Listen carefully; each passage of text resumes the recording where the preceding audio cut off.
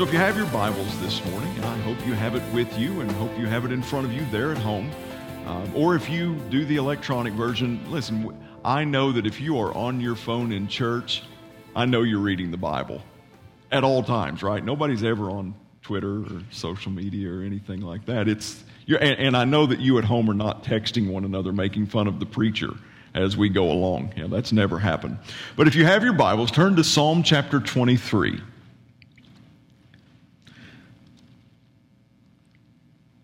Psalm chapter 23, this may be one of the most familiar, maybe one of the most well-known, one of the most often quoted of all passages in the Bible, not just in the book of Psalms, but just maybe in the entirety of the Bible. There may be more plaques hanging on walls that have the 23rd Psalm on. And I've got a little bit of a story that's regarding the 23rd Psalm. Several years back, we went to Kings Island with a youth group. And in the youth group was our pastor's oldest daughter. And it was right after, for those of you who are familiar with Kings Island, they had just installed the ride Delirium. And I don't know if you're familiar with Delirium, if you've ever been on it or not, but it's kind of this big swinging pendulum type thing. And it goes up really high and then it swings back and forth. And there's a big circular, seating area at the bottom. And the seats rotate as you go around. Well, this was the first year. None of us had ever really ridden it. And we decided this is going to be the first ride that we're going to take while we're in the park. Well, we wait in line, we get up there, and then we finally get seated, and it's me, my wife on this side, and our pastor's oldest daughter on this side of me. And just like any other ride, it's one of those that it's really difficult to appreciate how high the ride actually goes until you get on the ride itself. So, having said that, the higher that we went, and the more and the faster we rotated, the more freaked out the pastor's daughter was getting. Up until the point that at its highest peak, she began quoting Scripture. And 13 years old at this time, not only was she quoting Scripture, but she was quoting Psalm 23. And not only was she quoting Scripture out of Psalm 23, she was quoting it out of the King James Version of the Bible to the top of her lungs, because we were getting to this place and she was like, "Yea, though I walk through the valley of the shadow of death, I shall fear no evil." And then, once she got done with the 23rd Psalm, she went to the Lord's Prayer. So, she had both Testaments covered, right? At least she was doing Old and New Testament. But as we look at Psalm 23, I want us to answer kind of three questions this morning as how the Psalm lays out for us. We're going to answer three very simple questions. We're going to answer who, we're going to answer where, we're going to answer why. Those are the three questions that we're going to look at this morning. So let's go ahead and let's read Psalm chapter 23. The Lord is my shepherd, I shall not want. He makes me to lie down in green pastures. He leads me beside the still waters. He restores my soul. He leads me in the path of righteousness for his name's sake. Yea, though I walk through the valley of the shadow of death, I will fear no evil, for you are with me. Your rod and your staff, they comfort me. You prepare a table before me in the presence of my enemies. You anoint my head with oil. My cup runs over. Surely goodness and mercy shall follow me all the days of my life, and I will dwell in the house of the Lord forever. Let's pray again as we enter into God's word. Father, thank you for the opportunity to be in your word this morning. God, please, from my personal standpoint, never let me take lightly the responsibility and the honor of being able to speak from your word. God, I pray this morning that I would divide it rightly, that Holy Spirit, you would speak through me, use my voice as your voice as we look into your word this morning. Father, I also pray for everyone who is here, everyone who is watching, and everyone who is listening to this message, that God, you would open hearts, you would open eyes, you would open ears so that we could hear and receive and respond to what you want us to respond to, whether it be comfort from your word, challenge from your word, conviction from your word. Lord, let your word do its perfect work in us this morning. In Jesus' name, amen.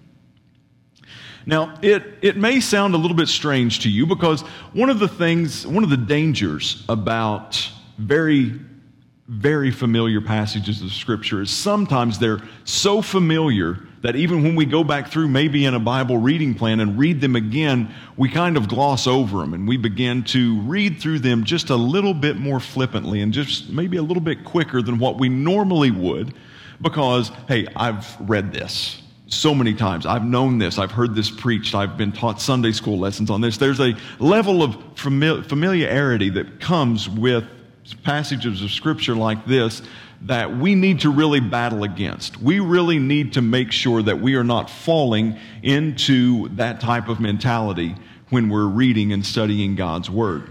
And as strange as it sounds, one of the things that I noticed about this 23rd Psalm some years ago that I'd never really picked up on before is this psalm is really a psalm at its foundation, at its core, about leadership. It's about being led. And that's, we've used the one word kind of theme throughout these first few messages in the look at the book of Psalms. And the one that I want to use this morning is the word leads. And this is one about leadership. And as we have talked about so many times already in this series, because in Psalm 8, David wrote about the name above all names.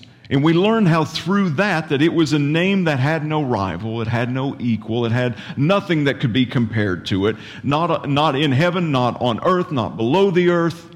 It said that his name was above all names. And then we looked into the New Testament, and it kind of funneled it down even more to this being more than just a name above all names. It gave a name to this name. And that name was Jesus Christ. And then last week, we looked at Psalm chapter 16. And in that, one of the first statements that David made in that chapter is he said, "Lord, you are my Lord." And we saw how there were two different translations of the word Lord. If you all will remember, there was one that all of the letters in this word Lord were capitalized. We said that whenever you see that in Scripture, that you know that this is translated from the Hebrew word Yahweh, which means creator, sustainer, provider. And then he finished that statement by saying that you are my Lord. And it was a capital L, and the rest of the letters were lowercase. In this instance, we learned that whenever you see that in the Bible, that's translated from the Hebrew word Adonai, which means sovereign or ruler or reigning supreme. So we see in this, in your Bibles, which one of the Lords starts out Psalm chapter 23. Is it all caps or is it just the lowercase, the uppercase L? It's all caps. Good. One person has it in here. That's great. I know that everybody at home was screaming at their television set the correct answer this morning. But we're looking, David begins this 23rd Psalm and he says that the Lord, so he's talking about Yahweh here. He's talking about the Creator. He's talking about the one who sustains everything, the one who provides everything, the one who holds everything together and everything in balance. And he's saying that this great, majestic, transcendent God, this Lord, this Yahweh, that is the one I'm referring to. And then he makes this incredible statement: is my shepherd, or is my guide, or is the one that is leading me. And I think that we have to understand this is David who's writing this psalm, and David was not at a loss as to life experiences. David had had plenty of mountaintop times in his life, but he also walked through a lot of valleys as well. So it's not someone who's inexperienced. It's not someone who's just writing to sound good or trying to orate something, a song, and make it reverberate through the annals of time. This is someone who had plenty of life experiences, both good and bad. He had experienced all of the ups and downs just about that life could throw at him. And here he opens with this statement: the Lord is my shepherd. The Lord who created everything, the Lord who is transcendent, who is majestic, who is over everything, who spoke a word and galaxies came to life. This Lord, this God, is the same God who cares so much for me and so much for you that he's willing to lead us individually.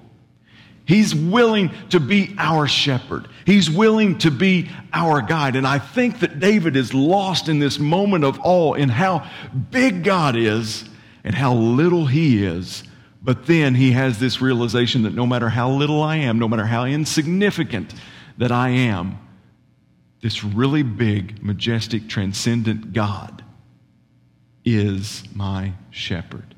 He loves me so much that he leads me individually.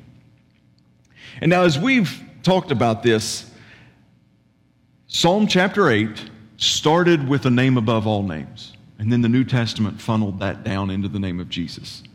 Psalm 16 talks about this creator, this transcendent, majestic God, and then it also talks about the one who's sovereign, the one who reigns, and who's King of kings and Lord of lords. And we saw last week how the New Testament funneled that down as well into the name of Jesus Christ.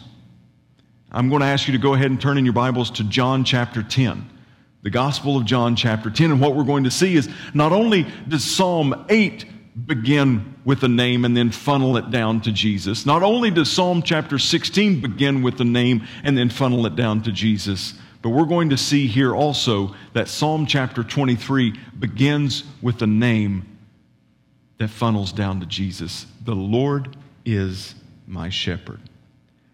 So John chapter 10, starting in verse 10, these are the words of Jesus.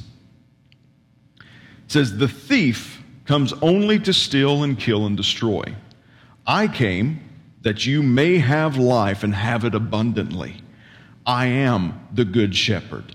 The good shepherd lays down his life for the sheep. He who is a hired hand and not a shepherd, who does not own the sheep, sees the wolf coming and leaves the sheep and flees. And the wolf snatches them and scatters them. He flees because he is a hired hand and cares nothing for the sheep." Now, I don't know if you can see the parallels between the two passages here. We have one Old Testament, we have one New Testament, separated by thousands of years, separated by this era, these generations, this time gap, but yet we still see the same theme. We see this: the Lord is my shepherd. The Lord is the one who cares for me. The Lord is the one who leads me and guides me. And then we see in John Jesus himself funneling down that concept again and saying that it was spoken about, but here I'm going to give you some definition, and I'm going to show you that what was spoken of back then was speaking of me. And and it's nothing new for us. It's been a problem that's plagued mankind ever since the beginning of time, of man himself, and we're no different today. But I think that it's safe to say that if we look around us and we try to take comfort, or we try to get stability, or if we try to find some type of rest and peace in our culture, in a political climate, in an institution, in an organization, in anything, I think that if we look, we can say we're not going to find a whole lot of stability. We're not going to find a lot of peace. We're not going to find a lot of rest. Because no matter what side of the political aisle you're on, I believe the one safe thing for us to say is that at the end of the day, we all know that they're not really concerned purely and totally with what's best for us. There's always hidden agendas. There's always motives of heart that's hidden from view. And at the end of the day, it's not about our well-being. It's not about the well-being of mankind and what's best for us. We can look at institutions. That's going to be the same way. There is nothing in that is ultimately for our best interest. No organization, even though as good intended and as well thought out and as purely motivated as what they seem, there is none that we can look at and go, my peace, my rest, my assurance is right there. Because at some point, probably multiple times throughout the day, if we're looking at that, then we're going to wind up going, what's going on? What is happening here? People done lost their minds. But what Jesus is saying is that I am the good shepherd.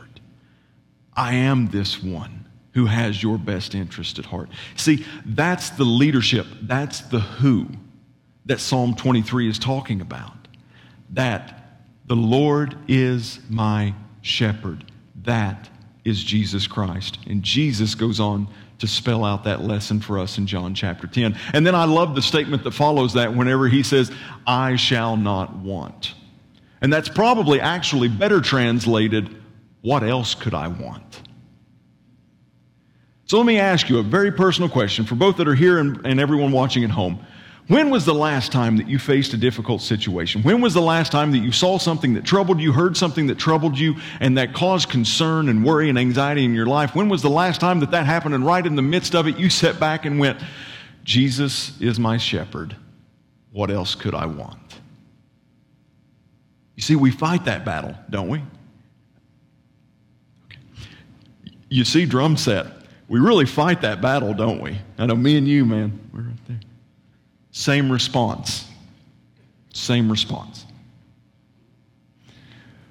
But we have to get to this place that we're understanding that He is the good shepherd. What else could we possibly want? What else could we want? So the next question becomes where. So we know who, and it's Jesus. So where is Jesus leading us? Since He's the great shepherd, since He's the good shepherd, since He's the one that's leading, guiding, that's shepherding us, and that we know that we can trust no matter what, that there's nothing else that we could want, where is He leading us? Well, simply put, He's leading us into rest and restoration. Let's look in verses 2 and 3 of Psalm chapter 23. It says, He makes me to lie down in green pastures. He leads me beside the still waters. He restores my soul. You know, one thing that I don't know if I've appreciated out of all of the times that I've read Psalm 23, but I definitely want to highlight this morning and have us at least aware of, is notice that everything he describes in there is in the plural form, not the singular. Let me read it again with that in mind. He makes me to lie down in green pastures, not pasture. He leads me beside still waters, not the still water. And see, there's something that we need to understand. There's a foundation to the rest of this psalm that David gives us right here, that if we miss this, then the rest of the psalm is not going to point us into rest and restoration. Because he goes on after that to say that though I walk through the valley of the shadow of death, I will fear no evil. One of the reasons that we can walk through the valley of the shadow of death and fear no evil is that there is this consistent, constant, cyclical thing of green pastures and still waters, that even though when we're walking through something, that we know that there is a cyclical thing that's happening for the children of God, that at some point, if we're not seeing green pastures, there will be. At some point, if the waters are choppy and tough and turbulent and are not still, at some point, they will be. Why? The foundational statement of all of this is right here. For you are with me. How awesome is that? That he's saying that whether it's lying down in green pastures, or whether it's leading beside still waters, or even if it's in the valley of the shadow of death, facing our enemies and those who are wanting to take our lives, pure evil, then I can do all of this. Why? Because you are with me. And how awe-inspiring, how amazing is it that not only we talked about that this grand Yahweh, this creator, this sustainer, this provider is our shepherd and our leader and our guider individually, but he never leaves. Even when times get tough, he does not abandon you. Even when you don't feel him in your life, he has not abandoned you. Even when you are convinced he is not there, rest in the promise that I will never leave you, nor will I forsake you. That is the kind of Savior, that is the kind of shepherd, leader, and guide that we have in our lives, that no matter how bad, we think it's gotten. He is there. Now, I love how the Bible, it doesn't really mince words. Because to be honest with you, I would have rather the Bible just have left it at, hey, you're going to lie down in green pastures. You're going to be led beside still waters. And then he could have skipped all of that valley of the shadow of death and stuff and just skipped right to, for thou art with me. That's an easier concept for us to understand when we're lying in green pastures or walking beside still waters, right? We feel Jesus in those moments, do we not? I mean, is it not easier to know that God's with you whenever you're lying in a green field, unless you have really bad allergies, then you question that, or you're beside still waters unless you're trying to run a topwater bait and there's sunshine and the bass aren't hitting? I mean, those are moments that are challenging, right, Jerry Hall? Tell me. Say, okay, all right, good, that'll work. But the Bible doesn't mince words here. It says that even in the valley of the shadow of death, we'll fear no evil.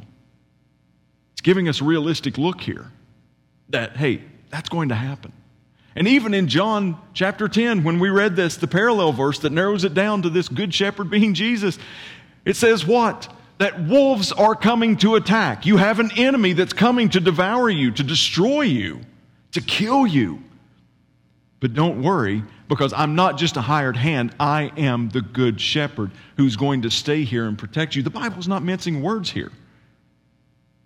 It's not trying to paint some, the sound of music running through the hills type picture that our lives is just going to be 100% smooth and lying in green pastures and beside still waters. This is actually telling us, listen, troubles will come. Darkness will come. Enemies will come, and they want to devour you. They want to destroy you, but I have come to give you life and life more abundant. So that's the where. He's leading us into rest and restoration. And I love the picture that we get in verse 5. You prepare a table before me in the presence of my enemies. Jesus is leading us into joy right here. The Good Shepherd, the Lord, is leading us into joy. Notice something. This table is not your enemy's table. It's not a table that your enemy is seated. It is seated. Words are hard. He's not seated there at his banquet table having a party, and then all of a sudden you show up and crash the party. This is not his banquet table. But let me clarify something. This table is not your table either. So before we think that we're going to be the ones to set the table and then have God show up, understand it's not your enemy's table, but it's not your table either. This banquet table is God's table that He is seating you at in the presence of your enemies. This leads us into joy. Happiness is one of the most fleeting, frail emotions that we can ever experience, because happiness can change just like that. And it's circumstantial. As long as the circumstances are good, we're happy. If they get bad, then we're not happy. Jesus, I'm going to say this, I don't think that Jesus is really concerned about our happiness that much, but He is concerned about your joy. He even endured the cross for the joy that was set before Him. Because joy is an internal peace. It is an internal source from His Holy Spirit that says, no matter if I'm walking through the valley of the shadow of the death, no matter how much evil I'm facing, no matter if the wolves are at my door, no matter if I am seated straight across from the enemy, it doesn't matter what my circumstances look like around me. My source of joy is in the one who has seated me here and placed me here. Because even if it's in a bad situation, I know that He's with me. And now the why. Let's look at the why. Why? Okay, we know that Jesus is leading us. We know that where He's leading us is into rest and restoration and ultimately into joy. But why is He leading us like this? I think that's found in the second part of verse 3. And I think that serves as one of the foundational things for this chapter, for this writing, for this Psalm of David. And if we miss this or get this wrong, then we're missing the whole psalm. We're missing the whole point. The second part of verse 3 says, He leads me in the path of righteousness for His name's sake. He leads us in the paths of righteousness for His name's sake. Let's clarify something. It is not us leading us into paths of righteousness. Because let's just be real honest. About the 50th time already this morning before I came up here, I went, Ben, why did you do that again?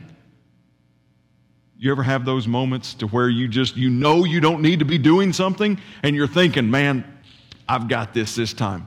I am going to do this. I'm going to be victorious over it. I'm not going to do it anymore. And then what do? That, right? At least I hope you do. I mean, I'm preaching to myself at least here. But I think that should show us, and especially and when we do that again, and then we try to fix it again, we usually wind up messing it up even more in us trying to fix the initial mess up, and then that just cascades into this big downhill spiral of mess up after mess up after mess up, and by the time we're done, when we've landed at the bottom of that hill, the furthest thing that we're away from is a path of righteousness. Am I right? It's righteousness, His path, His righteousness. Scripture says that our righteousness, the very best that you and I can produce in and of ourselves, the very best product is viewed as filthy rags. Not just dirty rags, not just kind of, marginal kind of rags. You college students will understand this, especially I'm not talking about that shirt that you pick up that you wore a couple days ago. You're like, no, it's still good. Not even that. I'm talking about filthy rags, worthless, unusable. That's what our righteousness is. So this morning, if your version of Christianity and your salvation is based upon your righteousness, it's not Christianity. If you're saved by something you've done or your righteousness, you're not saved. It's only through Jesus Christ. It is only through the Good Shepherd. It is only through the one that leads us to rest, restoration, and joy, no matter where we're at, because He is setting us on paths of righteousness, not for us, not for our glory, not for our adoration and acclaim, but for His name's sake. You are set on a path of righteousness to make Him famous, to make Him known, to shout it from the mountaintops, to shout it from that righteous path that He's put you on, that it is nothing that's of me, but it's all about God. And everything we do needs to point back to Him.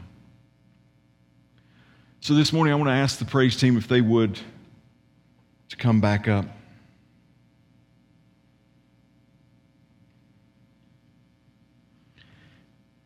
The 23rd Psalm, this chapter, this Psalm of David, is meant to orient our spirits.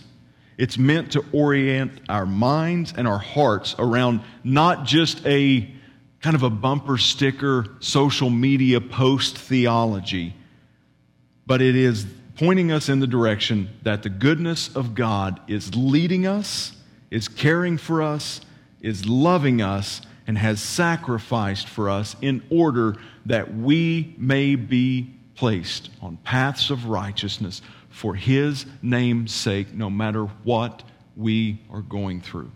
No matter what life is throwing at you right now, it is for His name's sake, for those of us who call Him Savior and who call Him Lord. Pray with me if you would. God, help us to understand this morning the lessons from Psalm 23, that God, You are the Good Shepherd. Jesus, You are the one who cares for us, who loves us. God, You are leading us into rest, restoration, and into joy. But God, sometimes that doesn't always look like we think it should look. Maybe there's times in valleys, maybe there's times in shadows, and maybe there's times that we're see ourselves facing enemies and evils. But God, we know that You've never left us nor forsaken us. And God, help us to understand that the reason why we go through what we go through is the paths of righteousness that you place us on for your name's sake, not ours, not anyone else's, but yours. It's in Jesus' name I pray. Amen.